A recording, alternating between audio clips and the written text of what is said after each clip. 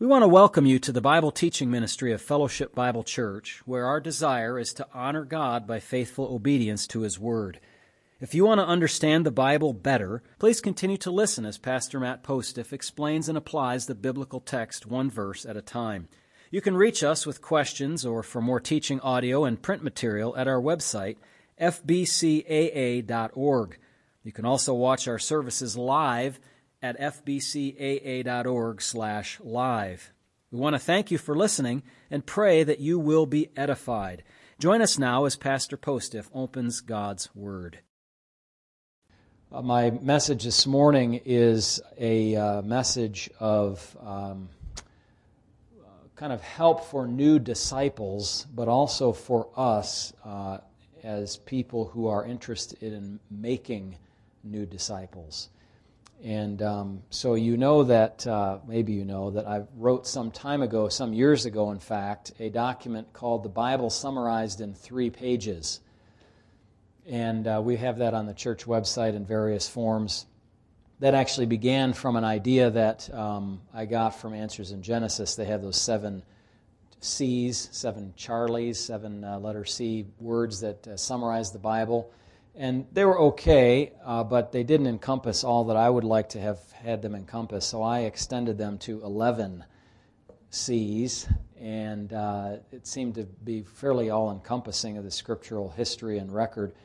And then I redid that slightly by changing the headings to get rid of the alliteration, because there was a couple of the alliterations that were a little bit of a stretch, not bad actually, but I wanted to just make it super clear. So I got rid of the letter C and just put the headings, what I thought was the best heading for that section.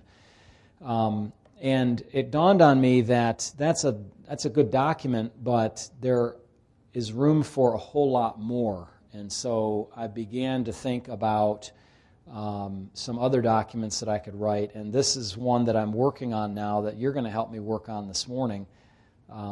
Not that I'm going to entirely crowdsource the information, but you're going to be the crowd and source and help me with some just thinking through this and me helping you think through it. But I have this kind of idea in my mind that I want to write. I'd like to write several books, actually.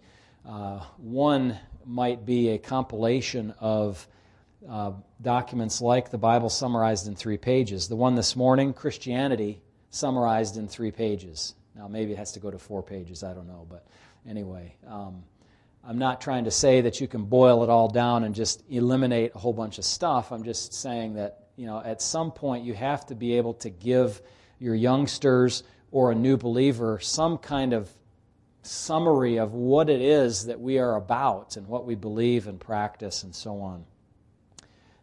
And then another idea came from our brother Jansen, I think, and that was, can you give me an idea of the differences between all the denominations? So I started an outline for the denominations summarized in 3 pages. So that's going to be a tough one. But I have in my mind to kind of give, a quick belief or two from each of those denominations that would help people to know what they're about, and it would obviously be written from our perspective. So it's going to be pointed in a direction, the right direction, as we would say. So, but if you were to introduce, and excuse me just for a second, I have to take this watch off because I want to be able to see it more easily. It turns out that clock somehow fell behind by about 12 minutes, so I could get myself into big trouble if I follow that clock instead of the real time. It is about 10:01 right now, is that correct? 9:59, okay. My little automatic watch here is running a little fast, as it typically does, rather. So if you were introducing Christianity to somebody sitting across from you at the coffee table or at your dinner table,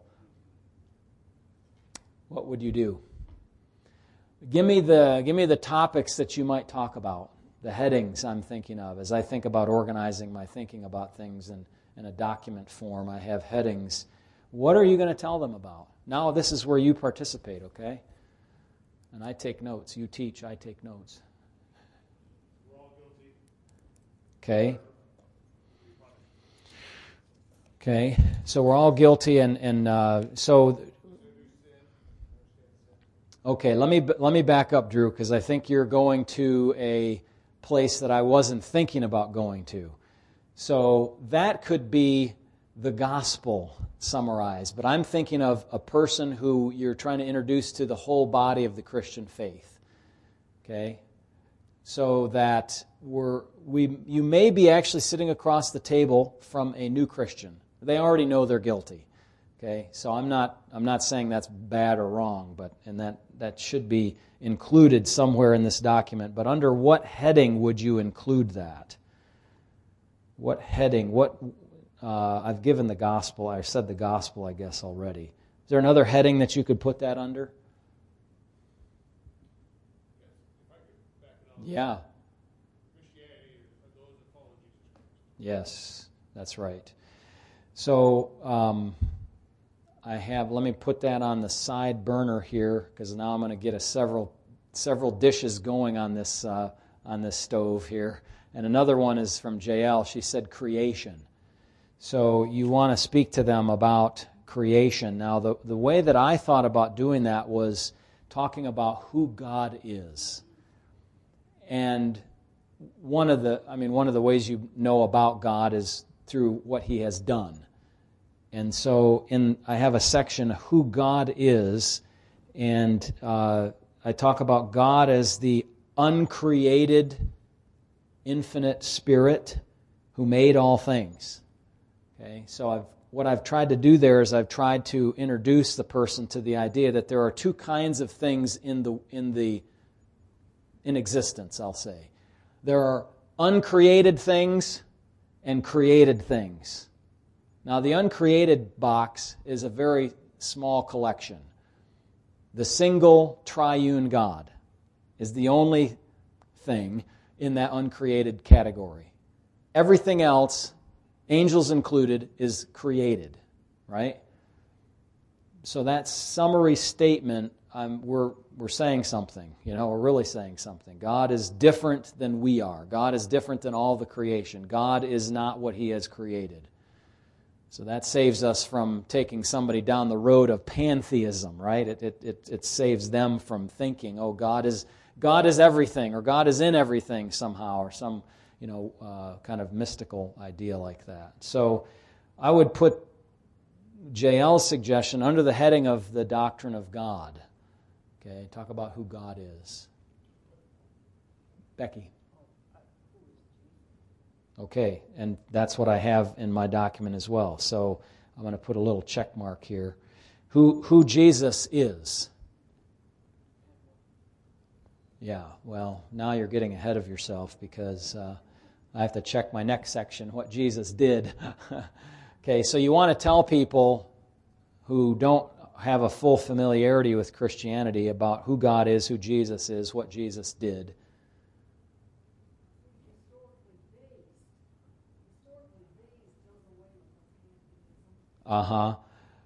So Christianity historically based, I had a question about, I was trying to figure out how to put that.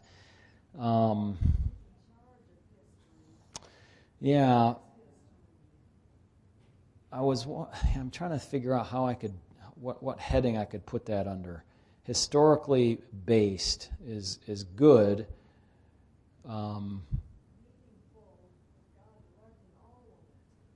Yeah, now, that is, Anne has said that history is meaningful with God directing all of it.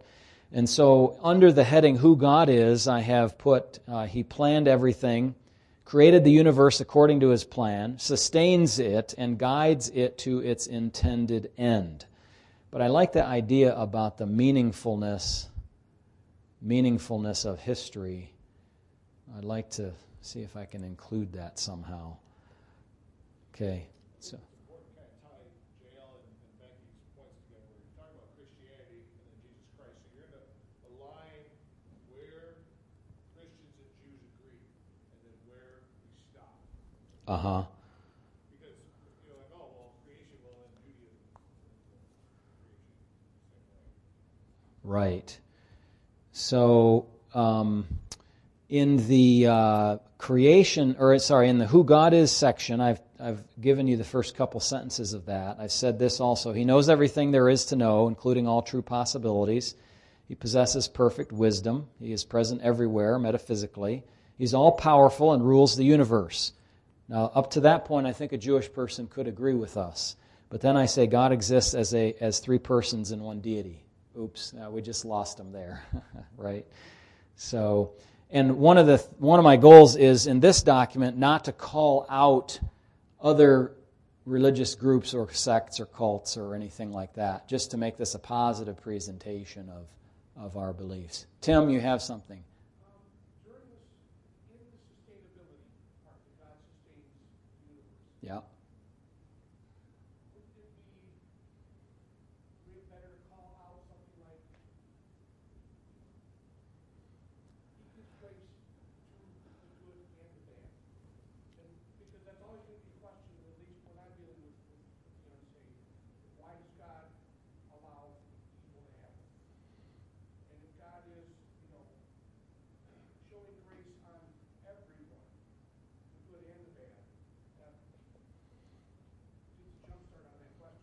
Yes, so Tim is saying about common grace, that God shares grace with all people, a form of grace anyway, that's what we call common grace with all. And I would say, I might also add that he has planned to permit evil. So to kind of, Tim is saying, to kind of begin to build a foundation to help that person understand the problem of evil, because it's such a pernicious problem that bothers people very, very seriously. In fact, just now for our family time around the dinner table after dinner, I've read with our family over the course of many days an article that was about the problem of evil. So we dealt with that with our boys again, but certainly it's an important question. Yes? In this document, would we need something about our responsibility to this knowledge? If we know about God, we know about Jesus and what He did, then what is our response and responsibility to that? Yeah, that's a good way of looking at it. So in the document, as I've drafted it, I have... so for those of you that couldn't hear, the question was, do we put something in here about what our responsibility is to this information now? It's sort of along the lines of, to whom much is given, much is required, or if you've given this knowledge, you're now responsible for it. And I have a couple of sections. One is spiritual disciplines. And those are things we talked about a few weeks ago. Remember, I had a series of 3 weeks, I think, on that. And I've just sort of summarized them here, that as a new Christian, the new person who is in the faith may say, well, what do I do now? How am I responsible for all of this? And so you could teach them. I mean, can you imagine teaching somebody the first time they should be reading their Bible regularly, or how to pray? You know that? Have you thought about that? Somebody that just comes to the faith, they don't know necessarily anything. And you might have the privilege to teach them those things. So my purpose in developing this document was to be able to, you say, look, I'm teaching my children or my friend at work or whatever, having a Bible study. What kinds of things can I teach them to make sure that I cover the bases? This is meant to be to fill that gap, if you will, so that you see what at least we have come up with as an explanation. So spiritual disciplines, obeying God's will, sharing faith with others, stewardship of resources, stewardship of your time, stewardship of your body. Obviously making clear that these aren't ways to earn favor with God, but our response of obedience to God's will. So I wanted to have a section in here that talks about, obeying God as a responsibility. What else would you like to share with people who are new believers to help them understand the big picture? I don't have check marks near on all these sections yet. Actually, I should let me take that one dish off the side burner now. That was Drew's that he mentioned. So in my document, I have a section on salvation. Okay, and it's always useful to talk to a new believer through the doctrine of salvation, even though they might have just now professed faith in Christ, so that they can be solidified in that. So here's what I wrote for this, and you can suggest if I've misspoken or if I need to add anything. Jesus freely offers to all people that they can be rescued from the plight, and I'm referring back to the previous section, the plight that people find themselves in sin. For God, and then I quote John 3:16 and 17. And then I say, what must a person do to be rescued or saved? Believe in the Lord Jesus Christ and you'll be saved. Acts 16:31 there. And then I say, genuine belief includes trust and turning away from sin and self. And I just referenced Acts 20 and Hebrews 6. If you have true faith, you embrace that Jesus is Lord and that God raised him from the dead. That's Romans 10:9 and 10. Belief is not a leap into the dark or blind faith, as it's called. It's a reasonable, well-founded, justified trust in God and in Jesus based on God's own testimony and that of his people. If you are a Christian, it's like being a brand new person. The old way of thinking, speaking, and acting is gone, and a new way of living has come. So that's my summary of the doctrine of salvation. Probably a whole lot more that could be said. But my idea with this document, let me illustrate it this way. My idea was that this would be a summary that, for me, I could take any one of these sections and develop it into a sermon or a longer message or an hour-long Bible study with somebody I'm sitting across the table with. You might not be able to do that just off the top of your head, but we could use this document to refer out to other resources. So, for example, I have a section in here on the Bible. You want to teach somebody about what's the Bible. And so I write a little summary here, which I'll just read to you, but then at the end of it, I say, for more details, go to the document called The Bible Summarized in 3 pages, because that's going to take this paragraph and just stretch out the accordion so you can see more information. And if you want to stretch it out further, read basic theology. You want to stretch it out further, go take a theology class at a seminary. Okay, there's more and more and more that can be done. But here's what I write about the Bible. Christianity is based on the Bible. The Bible is a library of 66 smaller books written over a span of 1,500 years by about 40 authors, then collected into a single volume. It describes important events in world history. There's history. From God's perspective. In it, God tells us what he wants us to know about ourselves, himself, and everything that has to do with life and death. God superintended its writing so that it is without error and authoritative down to the very words. He directed it to be written across a significant span of time so that the disclosure of information about himself was parceled out progressively, not all at once. The Bible explains how the world was created, how people disobeyed God, the significant event called the flood, how different languages came about. It describes God's promises, the law given to Israel, who Jesus is and what he did, what the church is all about, and what's going to happen in the future. And you know how I wrote all that? I just took my Bible Summarized in 3 pages document, and I put the headings in the paragraph here. Okay?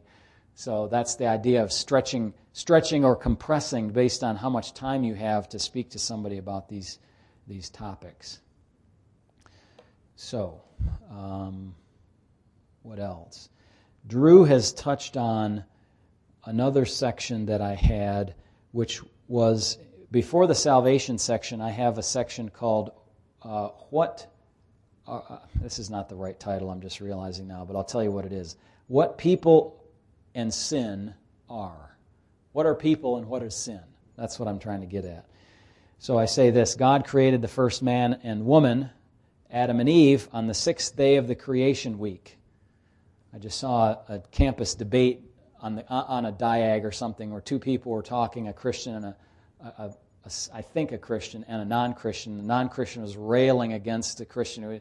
We don't even know who the first person, who the first human being was. We don't even know their name. Well, somebody gave us a couple of names to hang on our, put in our minds. So this is what the world does to people. It confuses them all up. It directs them wrongly. They can't have any certainty about anything. They're just unsure. We don't even know. We don't know anything. They say, well, if you claim to not know anything, how do you know that we came from the Big Bang? Yes, sir. And this is something you've heard me say before, but when somebody, Right. that's where it's easy to get attacked. That's right. So, and that's why I happened upon this idea to say at the very beginning in the first section that Christianity is based on the Bible. If you don't have a Bible, you don't have Christianity, period. And so if you want to know what Christianity is about and you want to be an honest inquirer, then we're going to have to go to the Bible because that's what tells us about it. So what people in sin are. God created the first man and woman, Adam and Eve, on the sixth day of the creation week. Human beings are made of matter and spirit so that they are living souls. When a person dies, their spirit departs and the body-spirit connection is broken, resulting in what we might call a dead soul.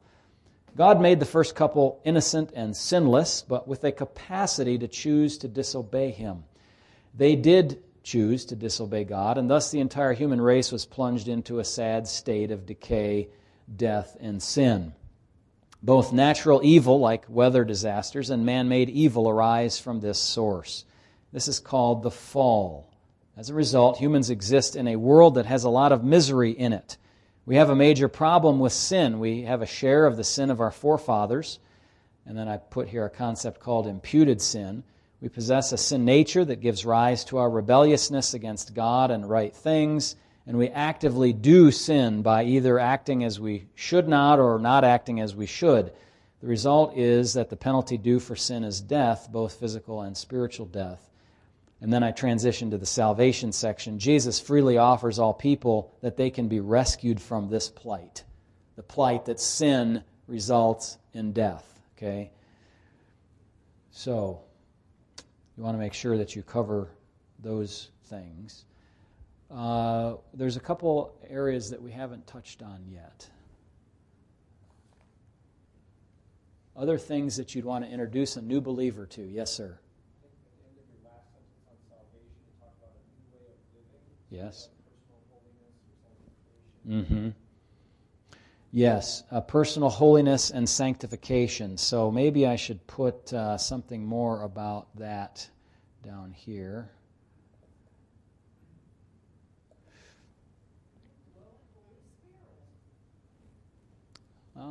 Okay. So I have a section who God is, who Jesus is, and I have another section who the Holy Spirit is.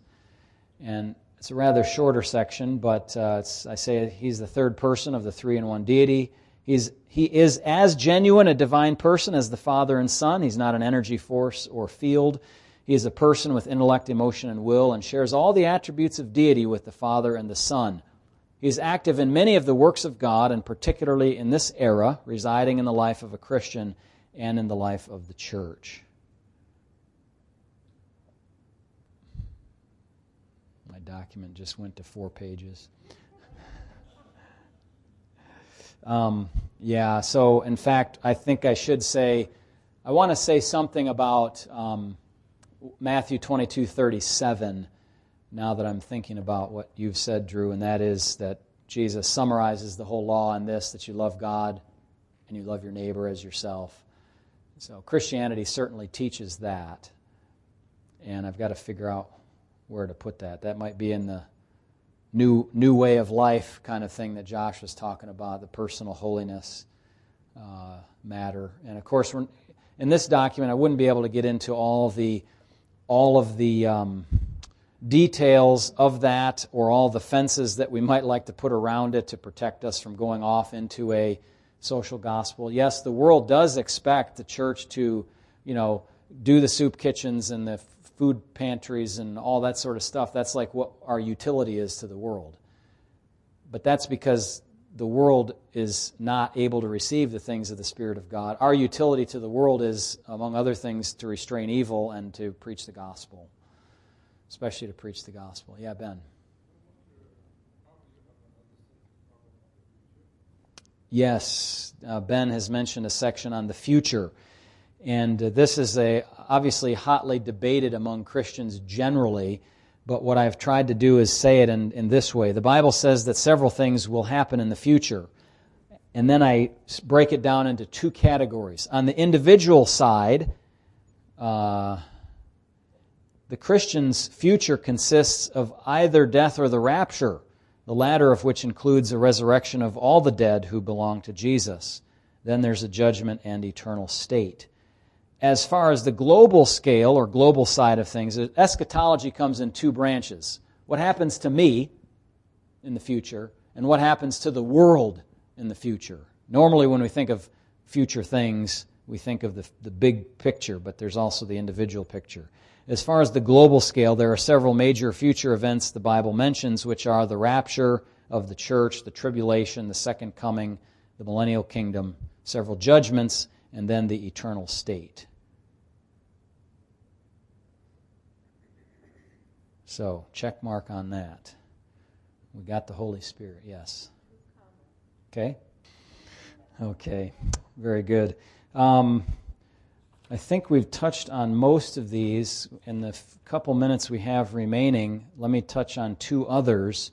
I think it's important for us to talk about angels just for a moment, because they are a class of created beings that are significant, and there are always in history people who are concerned about supernatural beings.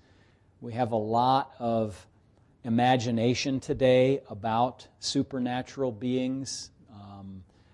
Still a lot of, search for extraterrestrial intelligence and the UFO thing, and, movies that depict superhuman demigods almost, or godlike figures. So what about angels? I say here the Bible teaches there's a large company of angels created by God in the opening moments of the creation. They are not eternally existent in the past, but because they were created. But like humans, they had a beginning and will continue forever into the future. They are spirit beings without a body that all initially served God. Some chose to follow Lucifer in his proud rebellion against God and became demons or fallen angels. They can sometimes take the form of a human being. The holy angels exist to serve God and His people. And remember, this is a summary. This isn't the library book called Angels and Demons that you can get. That's a much bigger thing. And then one other thing, Christians don't exist in isolation from one another. And so one of the things you want to teach is the church. So I have a section on the church. Let me read that to you as we close this morning. The universal church and then the local church. The universal church consists of all the saved from the events of Acts 2 forward until the present day and up to a future event called the rapture. The local church is a microcosm of that larger abstract, put in quotes, abstract body. Abstract meaning because you don't see it in one place. It's distributed throughout the world and in fact throughout heaven as well, right? Because our people who have died before are now not in the world. So part of the church is in heaven. So the local church is a group of Christian people who regularly meet for worship, instruction in Scripture, for fellowship, evangelism, encouragement, accountability, and the ordinances. Okay, have you ever stopped to think, what is a church anyway? That's my attempt based on my learning over the years as to how to summarize what the church is. I add then there are two ordinances, which are baptism and the Lord's table, symbolic and memorial of the Lord's saving work. And then I add this, have the second paragraph. When a church is properly ordered, it is led by one or more pastors, served by one or more deacons, and serves one another through love, using the spiritual gifts that God has granted to each one, building one another up in the faith, reaching out to others to introduce them to Christ. These spiritual gifts are granted to each person individually and include special abilities like teaching, serving, exhorting, giving, leadership, and mercy. I could be convinced to move that sentence up to the section on the Holy Spirit, but I haven't thought about that any further. Yes, Ben?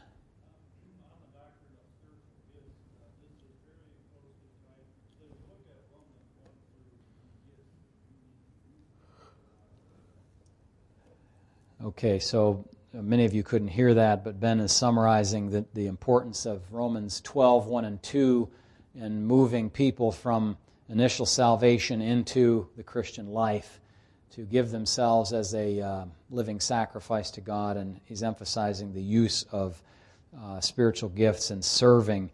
That is a kind of in the nutshell contained in my sentence where I say that the church serves one another through love, using the spiritual gifts that God has granted to each one. The purpose of building one another up in the faith and reaching out to others to introduce them to Christ. A church that's not doing those basic things that I've listed here is in disarray or disorder or dysfunction, is not doing what God's will is to do. So in any measure in which we are not doing that, or individually we're not doing that, we need to confess that to God and get with it, as my predecessor used to say. Yes, sir. Worship in 3 pages. I think I'm the 3-page pastor here, but I think there's a utility to kind of distilling, summarizing, thinking through these things, and I hope that today's message here was helpful to you. Would you be able to take a document like this and teach another person some of these things? Just talk with them about it. Open your Bible, share some scripture on these things. Would you be able to do that? I'm preaching to the choir now, folks. I'm looking around and I'm saying, you folks have been with us a long time, been believers a long time. If you don't feel able to do that, then we need to get going.